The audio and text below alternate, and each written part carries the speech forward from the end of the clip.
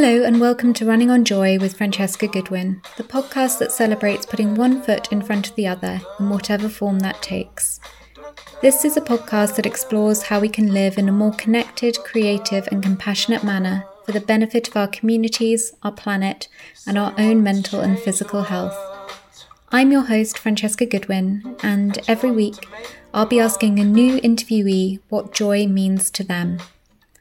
Running on Joy is ad-free, but if you enjoy the show, please do take a moment to leave a review and give feedback wherever you listen to your podcasts.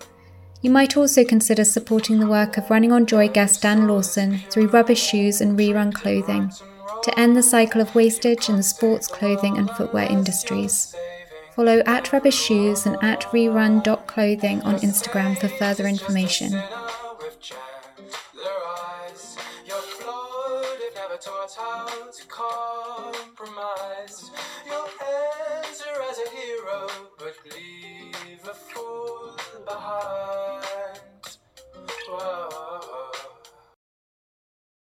Hello, and thank you for joining me for the first post-journey interview of a series following the FareWays project, a collaboration between the Big Hoof, Running on Joy and the British Pilgrimage Trust.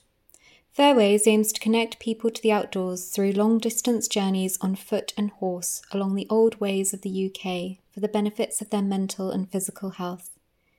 This July, our core team of 4 set out on a 200-mile adventure across St Columba's Way in Scotland to raise money for the incredible work of the Venture Trust and specifically their new outdoor therapy programme, supporting the mental health of vulnerable 16 to 25-year-olds and ex-service personnel. We were joined by over 40 people at various points of the route, our aim being to break down what a runner, rider or hiker should look like, and to open conversations around the benefits of a reciprocal relationship to nature and mindful, slow travel.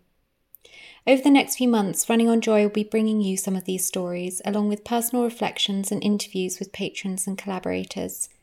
If you feel inspired, you can find out about future FareWays projects and how to support our fundraising efforts at www.thebighoof.com/fairways.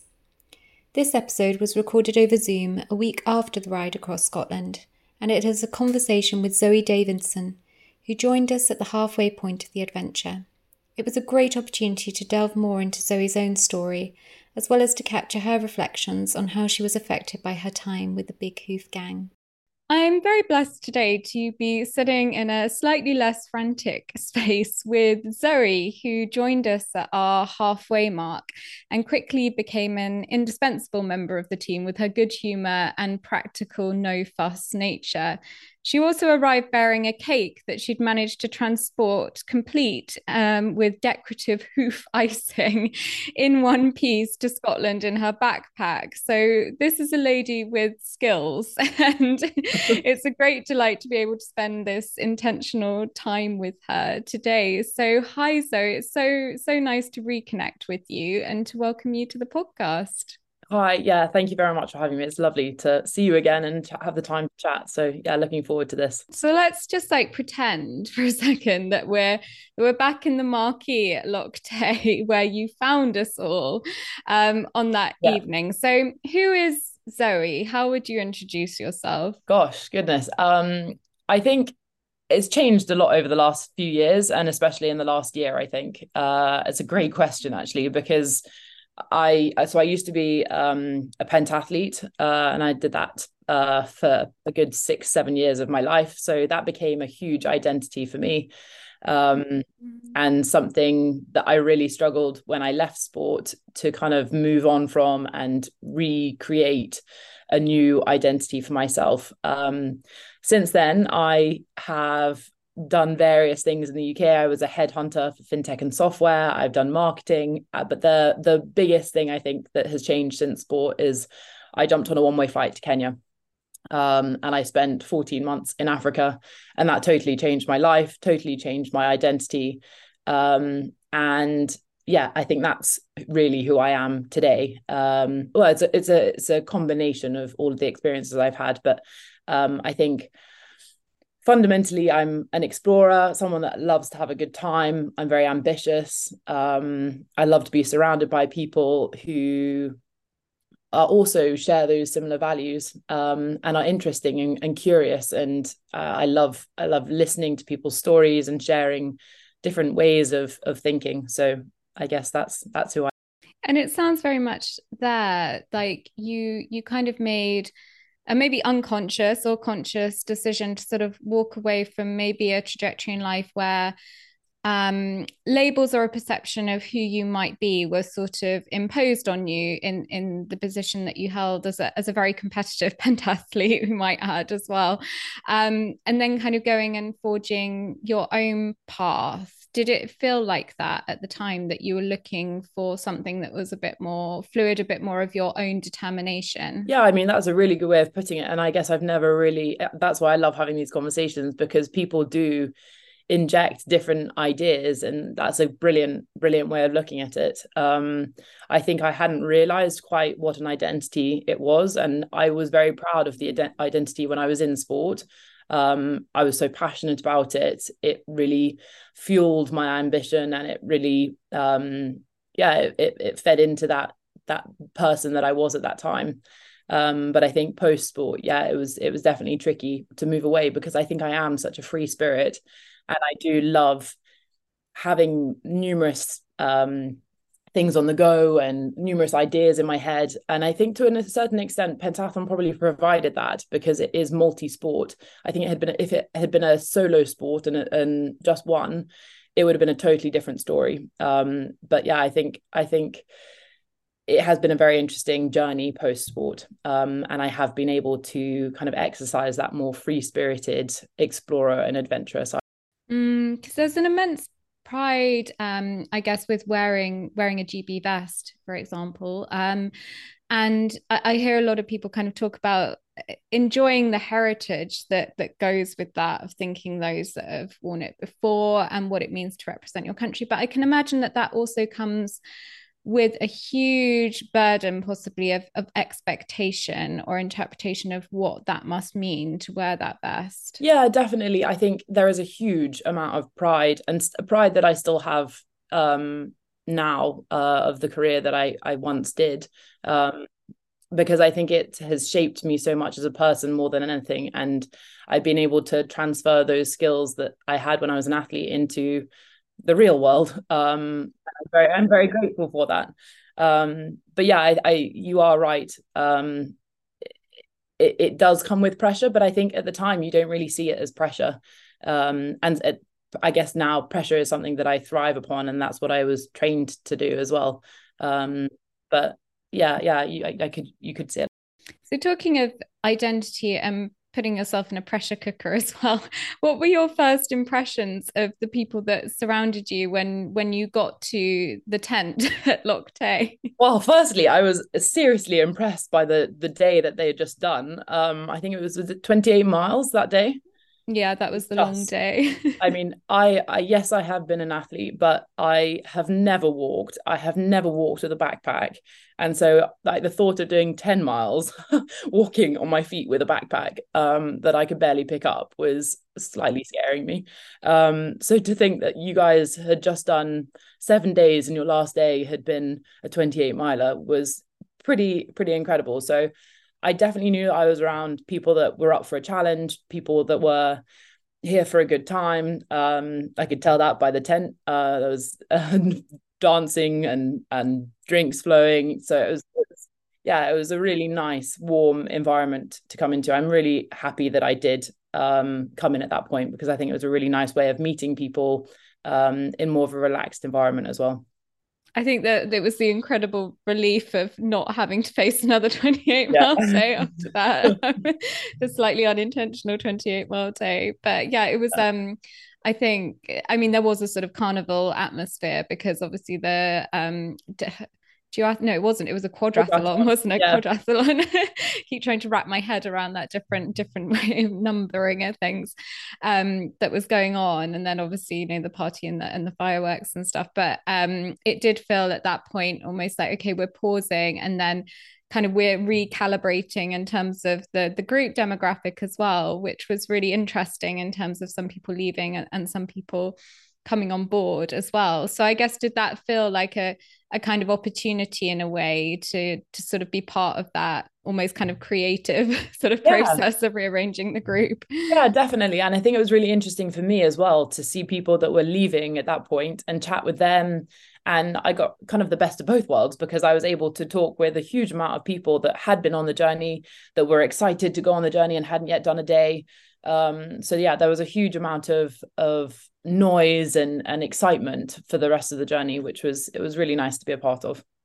And what was your journey, sort of both literally and metaphorically, in terms of what led you to that point? What drew you to the Big Hoof initially, and then also just kind of your journey and maybe your thoughts leading up to getting to Scotland as well, because we've just said you're in the Cotswolds, so getting yourself up there to join in this kind of unknown situation. Yeah, great question as well. So I first heard about the Big Hoof when I was out in Africa, and a friend of mine, Rafi, was on the ride with Louis and Kiki in Europe, and they were in the car, or she was in the car, and she reached out to me and said, "Could you promote this on your Instagram?" And of course, I was more than happy to do so. And then was able to follow the journey because that was the first that I heard. So it was really, really nice to then feel like I was a part of it, even though I was in Africa. Um, and then I had a bit of a crazy idea, still do, to ride from Cape Town in South Africa to Kenya on horseback. And I knew that Louis was very good at these long rides. So I reached out to him at the beginning of this year just to say, hey, any tips and tricks for long rides? Would love to hear your insight and know a bit more about your Europe ride. And we got chatting, and he spoke to me about the Scotland ride. And so he said, yeah, come along and be a part of it. So of course, when I knew that I was going to be back from Africa for the summer, I grabbed it. And physically, the journey was, so I jumped on a flight from Bristol up to Glasgow, and then a bus from Glasgow to somewhere else to catch a train. And then from the train, unfortunately, all the buses had stopped because it was a weekend. So I hitchhiked up to Lockday, and then I jumped in a car with someone who Louis had lined up a lift for up to where you guys were. So yeah, it was a very exciting journey right from the beginning. And I guess that really started the whole. You've got to be in the right mindset to these kinds of adventures. And I think a lot of people fantasize about them and want to do them. But actually, when you get down to it, I think being in the right mindset and just being open-minded and taking on any opportunity. So, I mean, that was the first time I hitchhiked. So yeah, it was an experience and it was a first to begin with. So I think it was a cool way of starting. Yes, I asked the practical element of that question because in my mind I was recalling quite a lot of the WhatsApp messages that were going Yeah. on of kind of, well, I'm stuck here, and then I'm stuck here, and Yeah. then I'm also stuck here and trying to get here. All with the cake. And, And it was really inconvenient with the cake. all with this cake that I've got to preserve.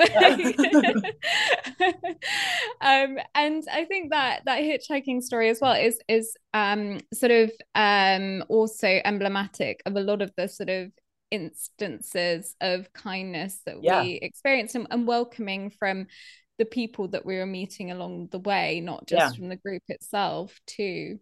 Yeah, totally. And I guess I've never done it before because I've never felt comfortable or never felt that it would be received well. But I literally jumped off the train, walked, I don't know, a few hundred meters down the road, stuck out my thumb, and the first person that passed me picked me up. So yeah, it was incredible to be know that I was being in a place that was surrounding in kindness and generosity.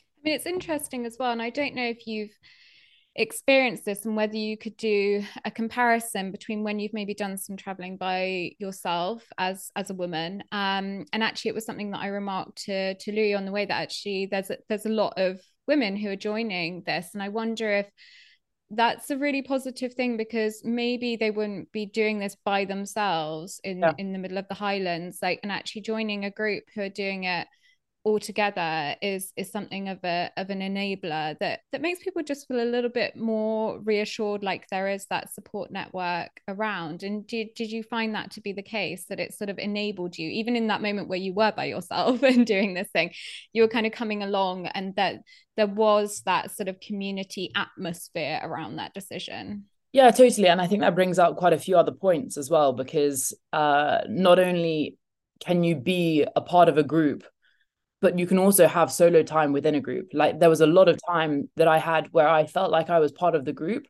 but I maybe hung back a few hundred meters or whatever it was, because I wanted that kind of solo reflective time to be alone, but also feel like I was within the group. And I think that's really powerful, that you can have both aspects when you're in that sort of environment.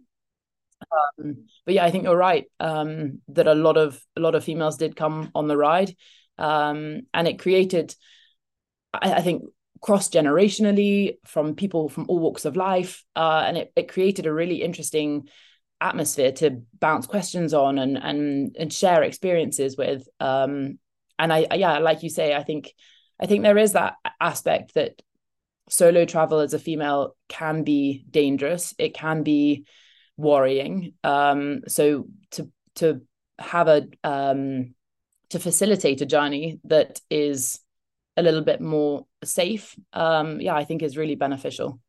I mean, it can be flipped as well. I talk to a lot of, solo female adventurers, and they say actually haven't had any encounters with particular difficulty associated with identifying as a woman. And also that it can be something of a positive, because people will actually take a woman into their home, Yeah, perhaps, but with a more positive attitude than maybe a solo man traveling by himself. yeah, And but then also it's about getting women to feel that they can show up to that adventure, to feel in the yeah, first instance that they can do it. And I think we have more of a problem with that, yeah, not necessarily the exceptions who do go and do it. So I think the yeah, more that we can facilitate these things where, yeah, you're kind of part of something, but also making your own decisions, have your own autonomy, have your own space and things, the more that you can think, oh, actually, maybe this is something I can do.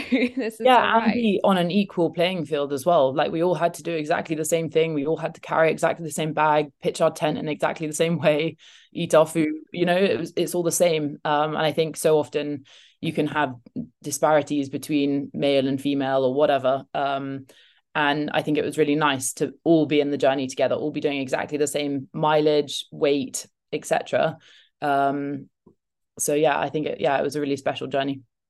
And I guess there's also that thing with the notion of traveling with intention. Although we'd all kind of joined for different reasons, there was the notion of all going forwards because we wanted to do this thing with doing this kind of slower means of travel, doing it for a good cause, and that kind of feeds into the idea of this sort of secular pilgrimage as well, traveling with intention. And whether any elements of those ideas connected with pilgrimage that had kind of chimed with some of perhaps your reasons for joining the trip in the first place? Or was that something that you thought about as we were traveling?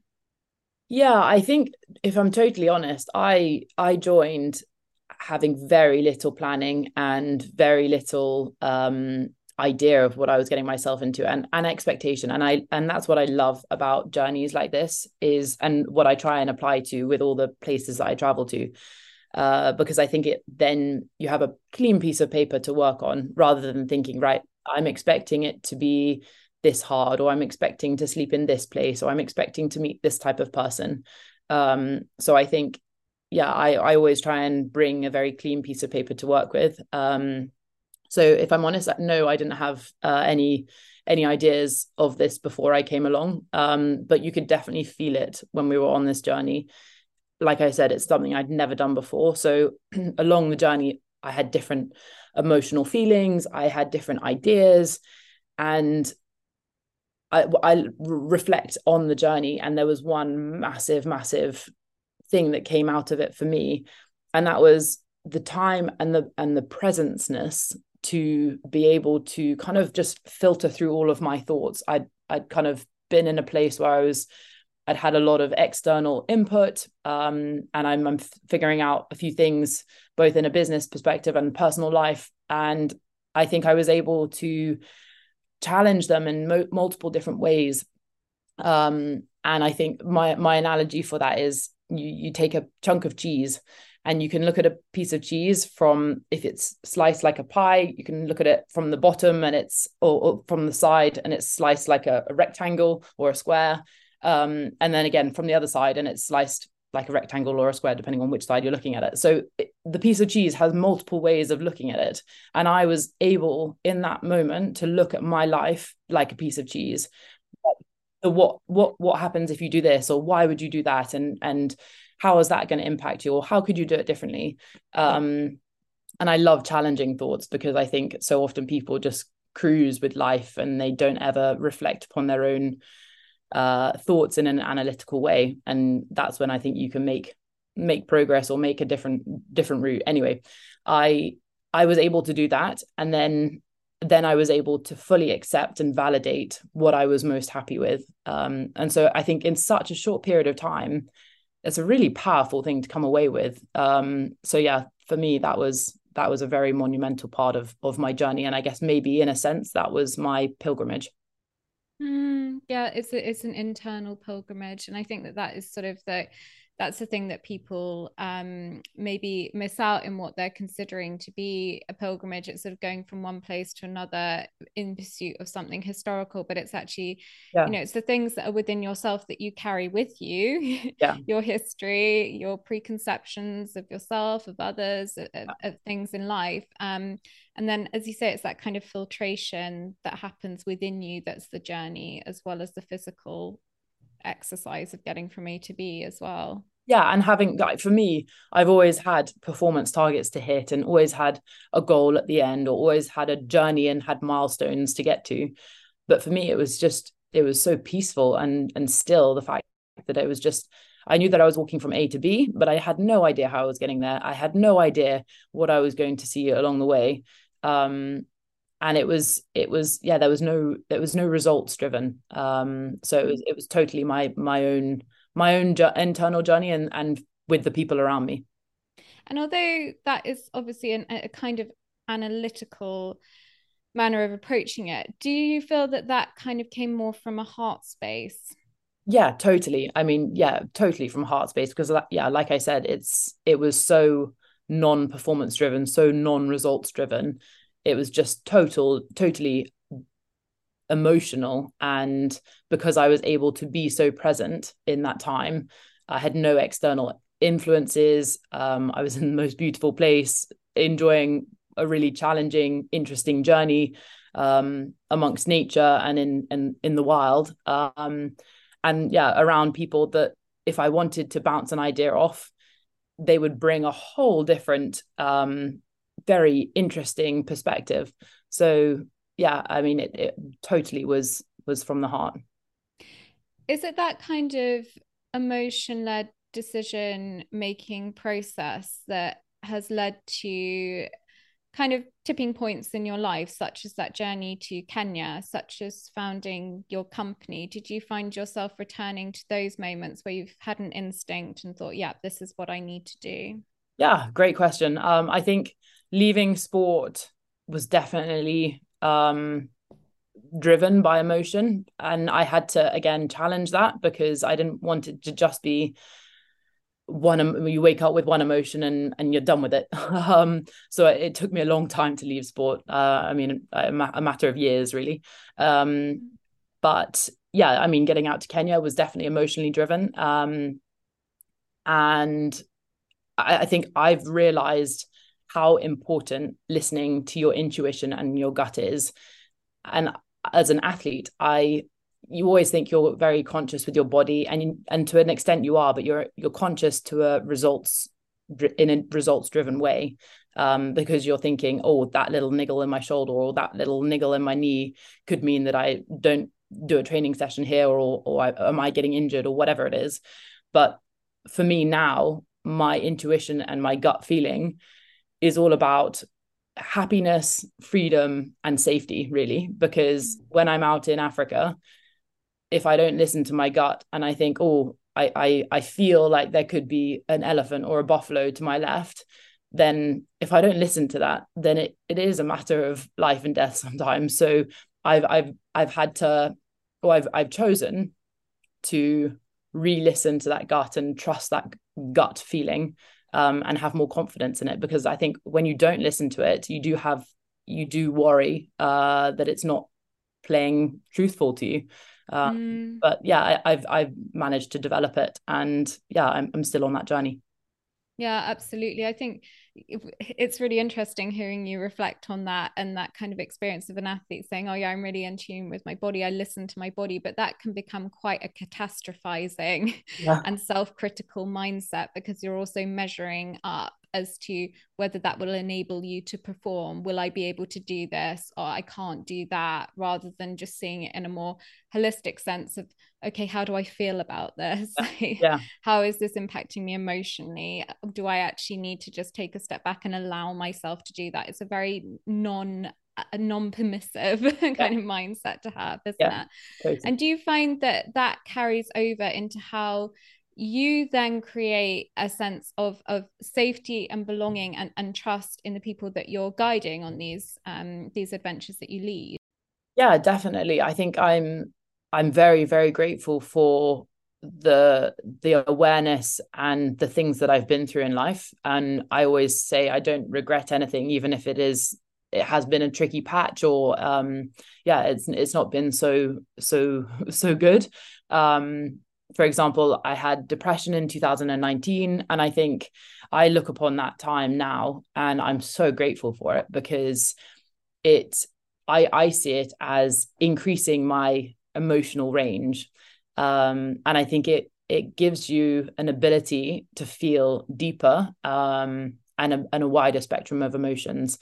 And not only that, is that I feel like I have a greater awareness and a less of a judgmental perspective when I'm chatting to people. And I'm able to, I guess, one, be vulnerable, because I love the quote, vulnerability breeds vulnerability, by Brené Brown. And I think it is so true. And people are able to share with me, if they want, their experiences, because I think they feel like it's a safe space. It's not all rosy and golden, but you don't have to be a victim of that. Like, I'm not a victim of depression. It's part of my life. It's an experience I've had. I've grown from it, and I think I've taken the best bits out of it. And I'm very grateful for that. But it has given me that awareness that I would like to think that I carry into my guiding, my business, my personal life. And yeah, it just gives me a wider emotional range to play with.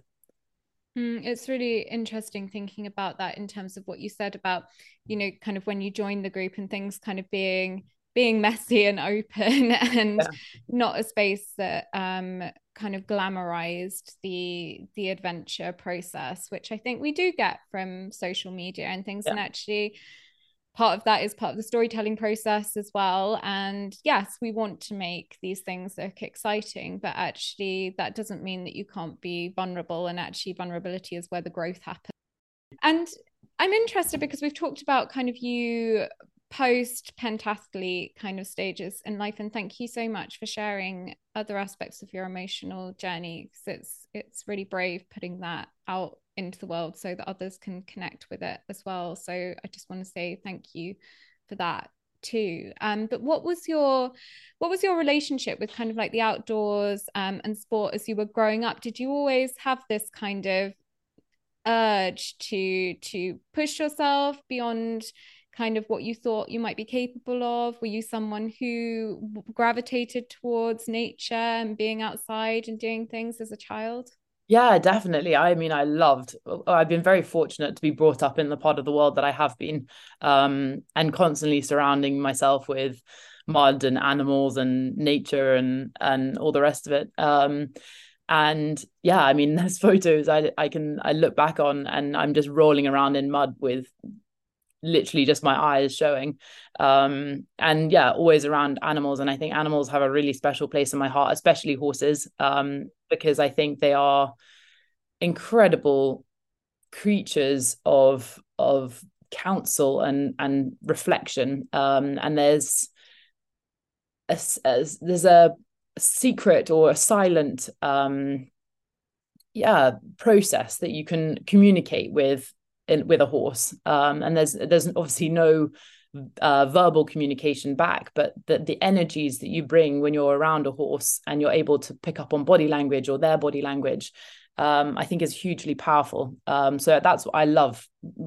I was so attracted when Louis said about the kind of the journey being along the power of the horse. And I think it's so true. You don't have to be riding it. You can be walking alongside it, or you can be around it in the field at the end of the day when you've put up your tent. But just having that animal sense is very powerful.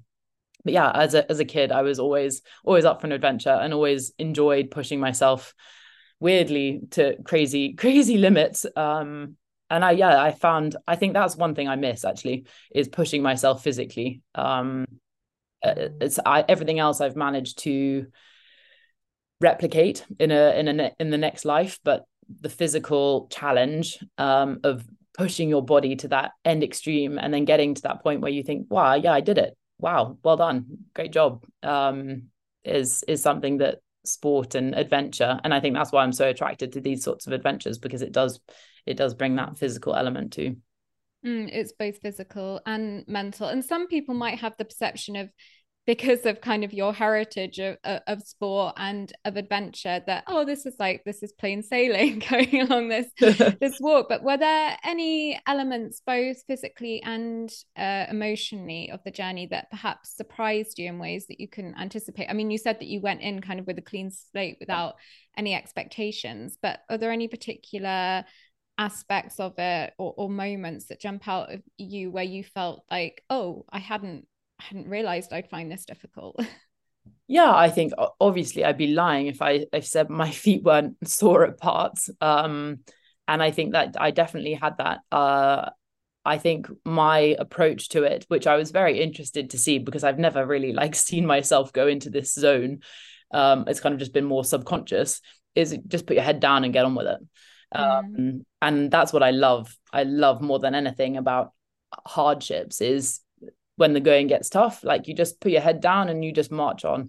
So I really probably enjoyed those parts the most, because they're the ones that aren't plain sailing, and it is challenging. And you feel like at the end of the day, when you sit down and you put your feet up, God, does it feel incredible. Like I will never take a bed for granted, or putting your feet up and sitting down for granted, because at the end of the day, it's there's nothing better. I remember when we got to, God, you're gonna have to remind me of the place, the Christian church along just before we took that walk over the new passage.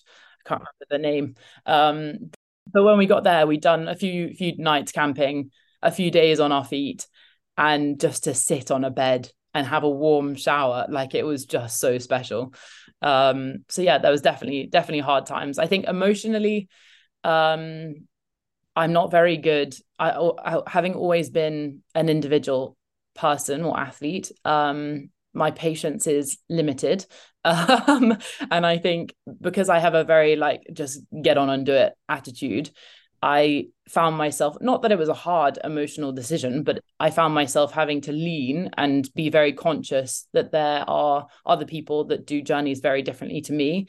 And that was really interesting for me as well, because it added to my journey. But yeah, it was definitely, it took me out of my comfort zone of just get on and do it. So that was a very interesting emotional reflection that I had.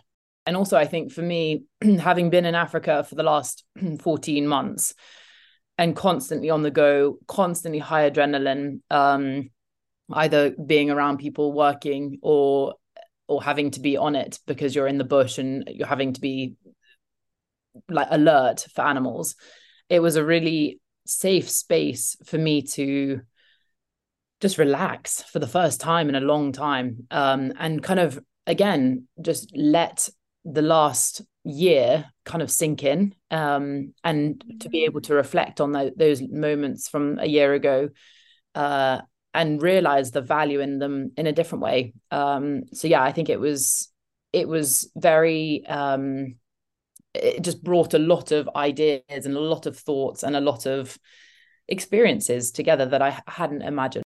Yeah, it's interesting that when we finish one thing, people always ask us what's next, and I think for ourselves as well, we're always thinking, okay, what's going to be the next thing, rather than allowing ourselves that kind of assimilation, that processing period of time. And it can be very, you get the thrill of kind of hopping from one thing to the next. What can I do next, next, next, next? And as athletes, you're always told, sleep is the best thing that your body needs to process your training. But somehow in our day-to-day lives, we just don't give ourselves, again, that permission to do it. Yeah, totally. And I think it's so easy to hop from one thing to another or relationship to relationship. And I think, again, the growth comes when you can sit with yourself.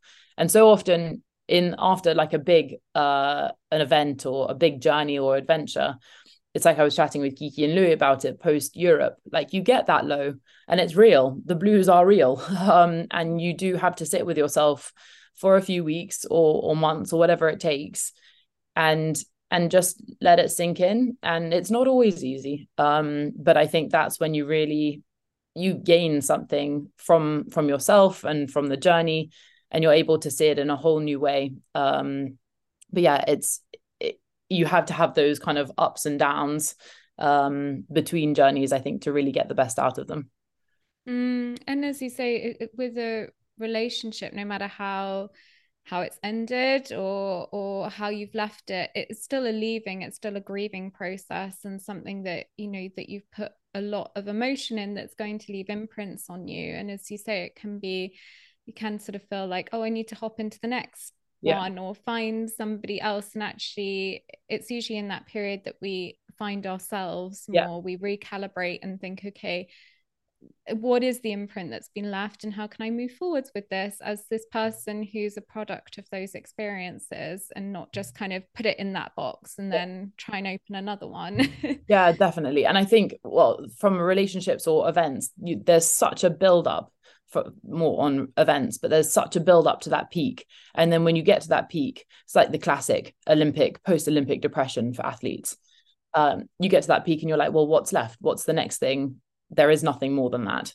Or you might not have the next adventure or the next plane ticket booked or the next whatever you do. And so I think, yeah, it is tricky. But like you say, that's sitting with yourself and letting that reflective process happen, I think is very powerful.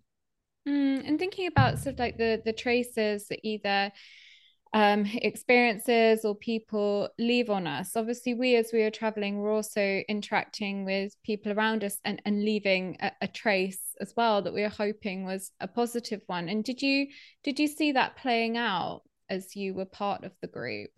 As in the trace that we left behind. Yeah. Yeah, definitely. I think it was you felt such an energy when you were with that group. And I think it was such a positive energy, and I really, really hope that it is a positive energy that we have left behind. But it was powerful. Like you turned up to a place and it set alight with the ambition and the energy and the interest and the enthusiasm for this journey. And people were very interested in what we were doing. I think that's the other powerful thing that having a horse creates, is it's a little bit different, and it does kind of turn people's heads and pique that interest. So yeah, I think it was hugely powerful and hugely positive, hopefully, that we left behind. I think, yeah, it's really interesting. I hadn't really, well, I don't really have horses in my life, but actually, and I'm certainly not a rider. But I think that certainly moving with them, and particularly, when we went into Perth that day with kind of 5 horses, I think we had at that point, Yeah. and just the buzz and this Yeah. feeling of people gravitating towards them, and it stirring up their own kind of emotions and memories of connecting Yeah. with horses in their past. It's really very profound, I think. And I remember the day that we came into Mull, the final day with the horses, and our final point when we came down the high street. And then we stood around the clock tower, and just the people coming up to us. It was so interesting to see their interaction with the horses, and again how they were processing their conversation with the horses, and all walks of life. You had elderly people, you had little children, you had just everyone coming up and wanting to touch the horses and wanting to be a part of it. So yeah, it was really special to be surrounded by that. Yeah, like you say, it's that intergenerational thing Yeah. as well, which is really lovely. Everyone can experience them on a different level, either with that fresh-eyed kind of awe or that sort of nostalgic Yeah. sense of so many other stories that are being sparked as Yeah. well. It's that really nice network of interactions and storytelling that the animals kind of set alight. It very much put me in mind of the, the Charlie Mackesy kind of Yeah. the boy, the Yeah. fox, the mole, and the horse. And the horse is always kind of the central, Yeah. solid, wise, Yeah. beautiful creature that's kind of bringing them all together and carrying them forwards. And it certainly felt a lot like that. There was this kind of spirit force that Yeah. kind of went with us a lot, I And think. inspiration. I think I don't often feel that way in an inspired way, but I really did feel inspired by the journey and the people that I was around, and I guess the ambition of future adventures. So I think that was a really interesting emotion that I personally felt that I wasn't expecting to feel. Was that something again that differed from previous adventures and things that you've attempted yourself? Yeah, I think it's very hard to compare. But it's something that I haven't often felt. So it was interesting for me to experience that. And we've talked quite a bit about the sort of the more profound kind of inner landscape that's kind of changed within yourself from this journey. But there's also, as with things like the Canterbury Tales, where actually the notion of pilgrimage is also sitting down and sharing stories in a pub or a cafe at the end of the Yeah. day. Have you found that there's any anecdotes or particular moments that you've returned to, or the ones that you've told since being back? Oh, um, I think I think the four and a bit hour cycle across Mull was definitely a standout moment. One that was challenging for my bottom and challenging um challenging in every sense. It was beautiful. Like I think I was just like taken aback by the beauty of Scotland. So I think that's something that I have shared massively wide and far. But yeah, that those final few days, although weren't with the horses, it was very special to cycle the length of Mull on a mountain bike. So yeah, I think though that's one that I has stuck with. Do you feel that there are things that you have now kind of assimilated within yourself that are going to carry forward into your work, into your wider life? And perhaps what do you sort of identify as what those things might be? Yeah, that's a very interesting question again. I think for me, there's a few, like we said, about the social or emotional aspects that I definitely had to learn to lean on a little bit more around the kind of patience. And I think, although I am a very free spirit and quite wild, I love to get on and do something. But I think having that kind of fluidity, both along the journey and with people, I think is something that I learned or will take away from that Scottish trip. Yeah, I think there is a lot of subconscious things. I think to unpack it and narrate it, I think is I guess I haven't been able haven't done yet. And I probably in the experiences that I go forward and do, that's when they'll probably come out and okay, that's where I have got this from. But yeah, I think it's that space to have those interesting, non-judgmental, and very uncontrolled and just easy conversations, because I think and presence, I think that's the thing for me, and is so important for me, because I think so often in our daily lives now you're always surrounded by a phone or a screen, and it's so distracting. And if you can just sit with someone and have that conversation, and there's no other distractions around, and you're not, I think the classic thing is when you're asking a question, you're thinking about your next question more than the answer that you're receiving. And I think if you can remove that and actually listen, and I had this conversation with Louis and it was really interesting. But yeah, if you can listen to listen and not have those distractions and have that uncontrolled, just easy conversation, I think that is the most powerful thing that you can have and that you can take away from adventures like this. It's interesting because you arrived in a carnival Yeah. moment. um, but did you find that actually you felt that you could be, or you found yourself being so much more yourself?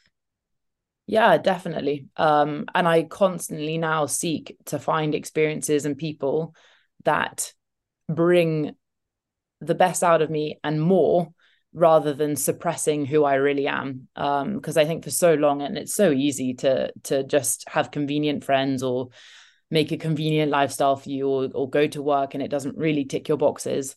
But yeah, I think like those trips really bring out the best in you because you're surrounding yourself by people that really are your type of people. And I think that was a big thing for me in Africa. Like I've always led a very isolated, um, very solitary lifestyle, and not had a huge group of friends. I've never went to university. I had a bit of a tricky time at school. I've done an individual sport from a young age. So I've never had a large number of friends. And I have really struggled to find who really makes me tick. But I think going to Africa last year, I was just able to find people that were so on par with me that I didn't need to be anyone else. It was so unforced. It was so easy. And you feel like you've known them for years, and conversations just flow, and you have 6-hour conversations and it feels like 2 minutes. So yeah, I think finding your people is really important, and people are so worried about that, but actually there are so many people out there. If someone isn't ticking your boxes and making you feel alive, go and find someone else. I think that's a really important message. We are creatures that are bred of circumstance so often, and fret that we won't find Yeah, that circumstance that allows us to fit in. But actually, the people that you find sometimes within a few minutes, yeah, you have that connection with, and realize, okay, yeah, you're my person. Okay, that kind of deeper yeah, relationship that comes from knowing each other's flaws and yeah, seeing them and embracing them might come later, but actually there's no worry about finding that space for yourself, because actually at some point the space presents itself, yeah. and you might have to try a few things out, but that's okay as well. And It's I no think, like this linear yeah, journey. as much as you're saying about accepting it in other people, I think also self-acceptance. Like I think for me that was a big thing, and realizing that we're not perfect and I'm really okay with that. Um, because for so long I wasn't okay with that, and you always pick yourself apart and I don't know, have self-image issues or self emotional issues or whatever it is. And that's not to say they're not still there, but it's okay. I know that that's a weakness of mine, or I know that that's an area that I want to improve on in my life, but I've accepted that's who I am. And I think when you have that self-acceptance, then you can go out into the world and have acceptance within others. Absolutely. And I think it's important to embrace this moment that you're at and things that you're finding within yourself at the moment. But I'm curious also as to kind of what's next in this chapter for you coming up.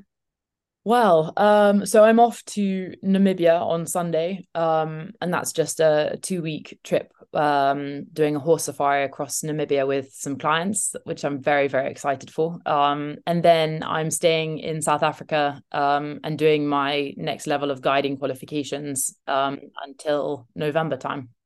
So it's quite nice and very rare for me to have, some set time where I have a routine. I know what I'm doing. I don't need to worry about a roof over my head next week. So yeah, I'm really looking forward to having that time to be a bit more still as well. And then who knows what's after that for me. I've had a lot of different thoughts, but I'm really excited for this, again, this space in the bush where I'm happy, to maybe bring together all of those different thoughts and get to the bottom of an idea that I want to take forward. I'm so excited to watch your journeys unfurl, Zoe, and hope we can connect again on a on an adventure next year, which I know we're all kind of talking about already. But I think it's going to be a really interesting and creative and educational as well few months for you coming up. And I'll make sure to also in the show notes just signpost to your travel Instagram as well, so that people can find you and connect with you if they so choose, because it sounds really, really exciting, and I can assure a safe and caring pair of hands that you're putting yourself in with Zoe as well. And I'd just like to finish by asking you the question that I ask all the guests on the podcast, which is, what does joy mean to you, Zoe? Gosh, I think for me, it's changed over the year. It would have changed over the years if you'd asked me at different points in my life. But for me now, joy is freedom. And I think freedom means so much to me in so many different aspects, whether that's having the freedom to go for a run because my body is healthy, whether that's the freedom to be in a fortunate enough financial position to take on an experience, or whether that's freedom to share my opinion around people that I feel comfortable with. Freedom, I think, just spans so many different avenues for me. And actually, when I did my first World Cup in Cairo, the only piece of jewelry that I wear is a feather, and that represents freedom. So I think that's a really powerful part of my life that I strive for. I am so grateful to the community that is growing around the podcast, and if you've enjoyed today's episode, I would so appreciate if you can share it with your communities and help spread the message of support, perseverance and joy further. If you have any feedback or suggestions for future guests, you can find me on Instagram at running_on_joy. I'd love to hear from you. Thanks for listening, and I'll see you next time for Running on Joy.